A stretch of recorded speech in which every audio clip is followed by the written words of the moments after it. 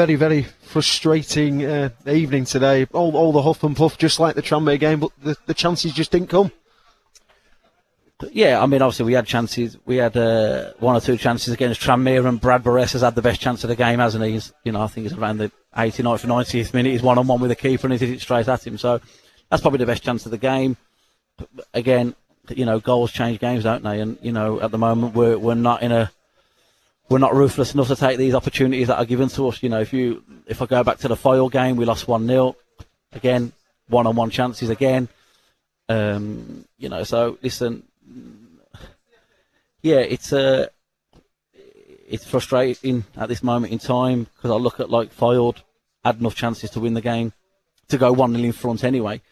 Tranmere, we had an opportunity to go in front. We had a goal chalked off, but we had one or two opportunities. And tonight we've had the best chance of the game and we still haven't took it. So, yeah, frustrating, very frustrating at the moment. I mean, we go on. It's like a scratch record, I suppose, but about luck and not having the luck and the amount of times that the ball just zipped around in that box, especially in the first half, where all it needed was a touch, and yet it just didn't seem to come for us today. But yeah, listen, it doesn't matter what coach, manager, you can't put the ball in the back of the net for them. Do you know what I mean? If you look at tonight, and even if you look on Saturday, the last two games in terms of organisation and structure. I don't remember Stuart Moore having a save tonight. But, Guiseley were well organised, 2 banks of 4, came really to frustrate us, which they did, but offered very little going forward. And we've got to be patient and, when we get into that final third and balls going in the box, we need to be brave and we need people to take these opportunities. You chose to take off Adi Youssef at half-time. Was there any thought behind that, or was it a case of a niggle or an injury? No, Adi's recently come back from an hamstring injury, and he's only 70% fit. So, Saturday, Tuesdays, he's not 100% fit. Same as Byron Harrison's not 100% fit because he's obviously had a long-term injury. And, you got to, nurture these players back in. Do you know what I mean? So, yeah, it was nothing to do with anything like that. It was just to protect the lad. His hamstring was a little bit tight, so I didn't want it to go again. Speaking on the injury front, Dave Neeskins had his scan today. Is there anything back from that yet?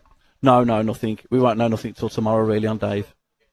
We move on to the Torquay game, and certainly another game where 3 points are getting a must thing now, I suppose, with the way the league's looking going into October.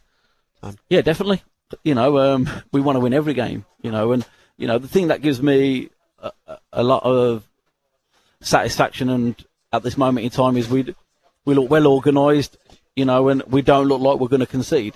It was a mistake on Saturday that cost us, So if you look at the 3 games after the initial 2 games in terms of Boreham Wood, Tranmere, and tonight, the Boreham Wood game, Stuart Moore made a mistake, dropped the ball. Saturday Musa made a mistake. Tonight we've kept the clean sheet, so I could be sitting here quite easily on 3 clean sheets. The organisation and structures, everyone can see it now. We're well organised and we're hard to beat. The only thing that I can't do is put the ball in the back of the net, and I've got to hope and keep working hard with the players and keep getting them into them positions.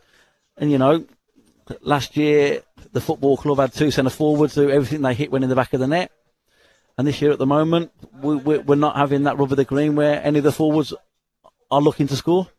You said on the back of the Tranmere game that you were hoping to have some conversation with the board regards the job. Has anything come from that? No, not yet. We'll get tonight out of the way, and then over the next 2 or 3 days we'll have conversations in terms of seeing where we're at and what the thought process is. Originally, it has always been after the Torquay game in terms of where we'll go, but we'll have conversations before the weekend in terms of how they think it's gone and how I think it's gone, and we'll take it from there then. Will there be any likely changes going into the Torquay game the weekend? In terms of personnel, what coming in?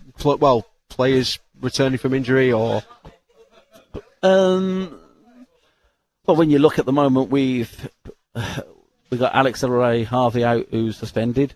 David Neeskins is out injured, so he won't be back. Potentially, that's where we're at the moment. That's all we've got. Fitzpatrick on the bench today. Was that just a case of filling up the bench, or is he in a position to make a return? Yeah, he's trained. He's not in a position to start or anything at the moment. We need to build him up, and I mean that's the situation we are at the moment. It's good to have Fitz back. He can play parts in the game in terms of if we need to bring him on, but he might need some behind closed doors games in terms of 90 minutes before I throw him in. What you don't want to do is bring players back too early and they get recurrence of their injuries. That's why Addy come off. I didn't want him to have a recurrence of his hamstring again. Well, all a frustrating evening, but thank you very much for joining us, Micky, on SportZone. Thank you.